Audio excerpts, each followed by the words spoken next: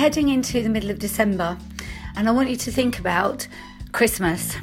Whether you are a religious person or not and celebrating Christmas for the very reasons that it actually exists, or whether you are just caught up in the hype of this commercial holiday as it's become. Think about Christmas. Does it cause you absolute chaos and you're frantically running around trying to please everybody? Think about how you can change that. You can change that. You can decide not to get sucked in to the commercialisation and trying to please everyone into this perfect world, and it's all competitive. That's just crazy.